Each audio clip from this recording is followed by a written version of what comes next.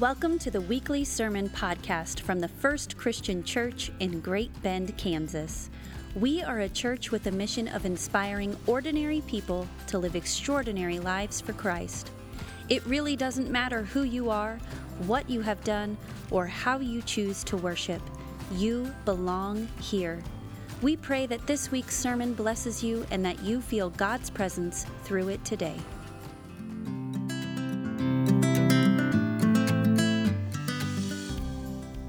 So today we are in week 2 of our short yet very important sermon series called Becoming a Butterfly.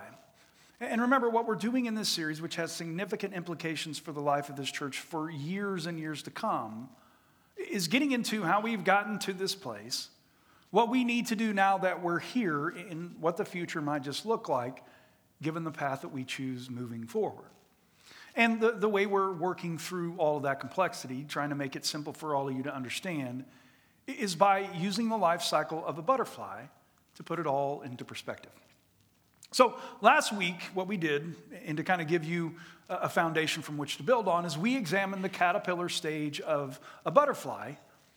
What we learned is similar to how a caterpillar, if it wants to grow and thrive, has to molt and shed its skin to make room for new life. We, as the First Christian Church of Great Bend, over the last 40 years or so, have gone through significant transformation to become who we are. Or what I was trying to point out to you guys last week is the reason we are in such a good place as a congregation at this moment is not because we have chosen to stay the same, which is what so many other churches are doing these days, but because when necessary, we choose to do the hard work of shedding our skin to make room for new life. But now that I've walked you through how we have gotten to this place as a church, what I'm going to attempt to do today is explain to you what it is I think we need to do now that we're in this place, which, by the way, is an absolutely amazing place to be, right? So here's our biggest problem, which is a great problem to have. Our structure, the way we function on a day-to-day basis, is not keeping up with all the people that we have. And then the other good thing is we have more people in the back than we know what to do with. People aren't fitting. It's getting too tight. And out of all the problems we could have as a church, right, and there's some doozies. You guys have seen the scandals in the church world. How many of you might be excited about having too many people as your biggest problem? Anybody? Yeah. I think it's an absolutely amazing place to be. So, given where we are as a church, I think it's time for us not just to go through another season of shedding our skin. No, it's time for us to enter into a season of metamorphosis. And what I mean by metamorphosis is that it's not just time for us to do little things here or there to get to that place. No, I think it's time for us to enter into a significant season of transformation because that's what it's going to take for us to gain the ability to fly. Or to help you understand the kind of change I'm talking about here, let me walk you through what happens to a caterpillar as they make their transition into a butterfly. Because for me, this metaphor is absolutely perfect with what we are proposing to do. So, very, very simply put, there comes a time in every little caterpillar's life where if it wants to become a beautiful butterfly, or all that God created it to be, it has to enter into stage 2 of its life cycle, which is called the pupa or chrysalis phase. And what happens in this particular phase is instead of just shedding its skin again, most caterpillars make a cocoon out of their skin and begin going through the process of metamorphosis. And what happens during this process is after the caterpillar builds the cocoon, the next step is the caterpillar then releases this enzyme that begins to dissolve or digest most of its body, except for these 4 things called the imaginal disc. And why the imaginal discs are important is because these discs are the 4 major sections of a butterfly's body that have been dormant up to this point. And what these discs begin to do after the body has been dissolved is they use all of that goop, or all that used to be the caterpillar, to fuel the rapid cell growth and development needed to transform this grubby little caterpillar into a beautiful butterfly, which is a process that, depending on the butterfly, can take anywhere from 2 weeks to up to a couple of months. Now, for me, what I believe this stage of a butterfly's life cycle puts into perspective for us are the 3 basic things we have to keep in mind while pondering what's next for us as a church. And they're this. This is not a process of out with the old and in with the new, but it's a process of transforming the old into something new. And that's a very important distinction you guys need to get. Secondly, metamorphosis, transformation, is always difficult. It's always messy and hard. It's just the way it works. And then last but not least, metamorphosis is necessary if we want to go from where we are to the place God wants us to be. There's no other way to do this. Now, to help you see all this, let me just walk you through it in a bit more detailed way. So, in the same way that a DNA of a butterfly never changes even though his body goes through a significant transformation, that's exactly what's going to happen here when we choose, or if we choose, to enter into this time of metamorphosis. And that our DNA, who we are as a church, and you guys really need to hear this, it's not going to change. Our DNA is not going to change. Who we are is not going to change. Our mission and vision is not going to change. Because who God has called and created us to be as the First Christian Church of Great Bend is a congregation that is all about bringing heaven to earth in all that we do and inspiring ordinary people to live extraordinary lives for Christ. That's not going to change. That's foundational. That's our DNA. Another part that's not going to change is we are going to keep doing the best we can to meet people where we are. And what that looks like is at no point do we have any plans to abandon our traditional service and become just a contemporary church, or abandon our contemporary and just become a traditional church. No, who we are as a church, our DNA is we are a congregation that takes a lot of pride in doing great worship no matter what style you prefer, because our priority in all of this is to simply meet people where they are. Also, we are proud members of the Christian Church Disciples of Christ, and that is not going to change. And what that means is we affirm these foundational principles. We live by this. We believe that Jesus is the Christ, the Son of the living God, and confess him as Lord and Savior of the world, and that all people are God's children. The Lord's Supper or communion will be celebrated weekly in worship and is open to everyone. All of you are going to be allowed to take your own journey becoming who God created you to be, not who we want you to be, being guided by the Bible, the Holy Spirit, study, and prayer. We also believe that all Christians are called to be one in Christ, or a people who work together, not against each other. We're not here as a church that's got it all figured out and everybody else is wrong. No, we're part of a much bigger family. This is just a part of God's family. And then last but not least, we believe in the priesthood of all believers, or that anyone who has chosen to follow Jesus as their Lord and Savior is a minister of the gospel. I am not the only minister in this church. All of you who confess Christ as your Lord and Savior are ministers and are called to go out and do kingdom work in your own way. None of that is going to change. So what I hope you're starting to see is that God is not calling us into this time of metamorphosis to become a completely different church, or to throw the baby out with the bathwater. Now, what I believe God is calling us to do is to take what we already have, which is amazing, and begin to morph and tweak and build upon all of that to help us do what we already do even better. Which for me is not something to be afraid of, but it's something to get excited about. It's not something we should view as a problem that we need to solve, but as an amazing opportunity that God has given us to do even more for the sake of his kingdom. I mean, how many churches out there right now would love to have this problem? When their problem is, hey, nobody's showing up and we can't pay the bills. How incredible is that? Well, now that you're starting to see that we're not going to change who we are as a church, let me tell you about the two big changes that I believe God is calling us to make as a part of this metamorphosis. So the first change I think we need to make is we need to go through a process of restructuring how our church functions on a daily basis. And the reason why I believe we need to do this is because the way we are structured now, the way the church works now, is great when serving a congregation of about 200 people on Sunday morning. And I don't know if you guys are aware of this, but we have way more than 200 people that are showing up on Sunday morning these days. I think the average so far this year is around 330. So we're geared to focus on that. So because of our growth and how drastically that has changed the makeup of this church, what we continue to run into as we attempt to move forward, as we attempt to do things, is that this structure that we're in right now is making it harder and harder to do what we need to do, to minister to all of you. Well, or to get it just to what I'm talking about here, let me just give you a metaphor. Imagine a home daycare with 5 kids and what that would look like and what it would take to do that well, right? Now imagine a church daycare that serves about 25 kids and what it would look like to do that well. Now think about trying to run a church daycare with 25 kids in the same way that you run a daycare with 5 kids and how that would work out.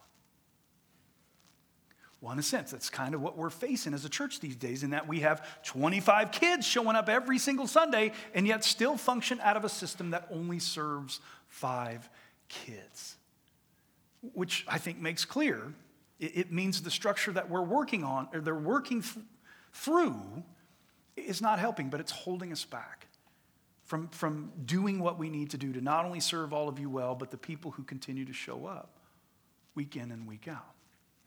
Now, for those of you who want to see the details of what all of this is going to look like, first of all, via email, hopefully sometime next week, I'm waiting on a document, we're going to be sending out to all of you who are on our list, and if you're not on our list and you want this, get on our list. We're going to send you a copy of the new bylaws and policies and procedures that we've been putting together for the last 5 months, so that if you want to, I would encourage all of you to do it, but I would read it before bed because you will fall asleep reading this material. You know what I'm talking about. So you can go through it with a fine-tooth comb and you can come and ask any and every question you like. We've got nothing to hide.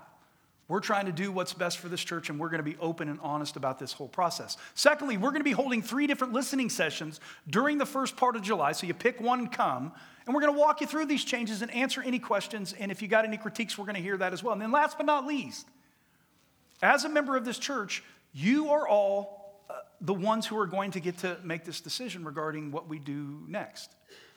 And when that's going to happen, it's going to happen on August 20th at 1 p.m. You might want to write that down for all of you who are a part of this church. But, of course, a whole lot more on that as we kind of move forward in the weeks and months ahead. Next, what we need to get into is the other major change that I believe God is calling us to make. And this is one of those I need everybody to hold on to your pew for this one. This is going to make you a little uncomfortable. Everybody got a hold here? No? You guys, anybody paying attention? Okay. So, because of the success of the Refuge, which is our contemporary worship service in the back in the last 5 years, which up to this point has forced us to start another Refuge service at 9 a.m., and because on most Sundays our 11 a.m. service is at 80% capacity, and we're even having some weeks where people just don't have a place to sit, they're standing. I believe that if we want to continue to grow and thrive, it's time for us to make room for even more people. Or given our circumstances, I believe if we want to become the church that God is calling us to be, we're going to have to take the big step of adding on to make room for all of these people who keep showing up. And to give you a gist of what that might look like, our plan at this point is to basically cut the tip off the Refuge worship space now, where the stage is now, and add a 50 by 100-foot metal building with all the bells and whistles. So, if you guys aren't real familiar, you guys know where our gym is right there. So the one that is the lobby is where the Refuge is now, right? And so all we're going to do is we're going to cut the tip off of that triangular room that's back there now, and we're going to add a 50 by 100-foot sanctuary, and then we're going to include all the bells and whistles that are on the inside of that to do that well. Nothing fancy, nothing spectacular. The walls are going to be black. We're going to have insulation on the ceiling. It's just bare bones except for the bells and whistles, which make that service great. Now, to check out what it's going to look like on the outside, we had this rendition done here. So as you guys can see, instead of our people in the Refuge walking all the way down the hallway through the gym into the Refuge, there's now going to be direct access down our alleyway into the Refuge so they can go into the lobby, have coffee, all that kind of stuff, sit around, talk, and then go into the sanctuary for worship. Now, what I really like about the way this has been designed is, I don't know about you guys, but people driving by on K96 will not only see this amazing sanctuary that is this place, right? You see the amazingness of this building, but when you drive by on 96, you're like, wait a minute, they got something else going on there too. Right? And it looks beautiful. There's great curb appeal, all that kind of stuff. So excited about that. Now, the reason why I believe God is calling us to do this is this not only helps us seat all of the people who are worshiping with us now comfortably, which is a big deal. You guys know that if you go past the 80% mark in a congregation, people stop showing up. Do you guys know those statistics? So you get too far, people will just stop showing up. So that's a big deal. But it also would give us the ability to seat up to 500 people with 2 services on Sunday morning, which gives us breathing room for at least a couple of years if we keep growing, so that we can keep things moving forward. Now, of course, for all of you who want the details of all of this, what we're going to do is we're going to hold another couple of listening sessions, so 3 more listening sessions, different than the restructure listening sessions, to walk you through what we think we need to do, also give you a chance to ask questions, offer critiques, whatever you need to do, and then again, on August 20th, as a member of this church, all of you are the ones who get to decide whether we do this or not. This is not my decision. This is not the staff's decision. No, because we're in this together, and because this is such a big decision, it's going to come down to all of you casting your vote. That's the way it works around here. So we're either all in or all out. Or most of us are in and some of us are out. You know how the votes kind of go on that deal. But here's the thing. If we decide to do this, and I'm of the opinion that we need to do this, what you can expect in the days ahead as we go about transforming from one kind of structure to another, as we figure out what to do with the refuge while we're building a new worship space, and most importantly, as we're raising the approximately $750,000 it's going to cost us to get this done. How many of you went, oh, $750,000? Yeah, anybody? So here's the cool thing about that. We haven't gone out to raise any money for this because the decision hasn't been made. We already have $150,000 sitting in the bank right now, and we've got another $100,000 already pledged. So that means we've got $500,000 to raise for this, and we haven't even asked yet. All right? So maybe God's working there. I don't know. What do you guys think on that deal? So that's amazing. So, again, things are going to get messy and hard around here for a season, or just like happens with a caterpillar, why we went through all of that stuff. As they go through this transformation to become a butterfly, this is going to be a season where all of us get uncomfortable. But even though that's the case, what you have to keep in mind while wrestling with all of it, and I know it's big, is that this is just the way metamorphosis works. It's what has to happen if we want to be transformed into a butterfly, or for me, the way I see it. If we want to become the church that God is calling us to be, or a congregation that really is all about reaching out to the over 8,000 people in this area who don't know Christ or belong to a church, and a congregation that really is all about inspiring ordinary people to live extraordinary lives from Christ, then even though it's going to be hard and messy, this is what the way looks like moving forward. This is what it's going to take. So what do you think? Should we do it? Should we not do it? Well, as we continue this journey, as we go about trying to figure out what's next, because nothing has been settled, what I need all of you to do is I need you to take a little bit of time each day and ask God to not only guide and direct us on making this best decision, but to walk with us every step of the way and help us to become the church that He has created us to be. And then the other thing I need you guys to do is I need you to make it a point to come back next week. Right? That's a plug for next week. You guys get that? As we explore the 3 main theological reasons I believe God is calling us to do this. Now, what I find amazing is I've just laid all of this. This has happened in every service. I laid all of this out before you and told you all these amazing opportunities we have. And this is what I get from you guys. So I have no idea if you're booing on the inside. I have no idea if you're excited. That's just what's going on. But please, please, please, take some time to pray about this. Take some time to wrestle with this. Take some time to figure out what's next for us as a congregation. The one thing I would have you keep in mind, though, are the churches that choose not to transform, the churches that choose not to take risk, or the churches these days that are now slowly but surely going away or closing their doors.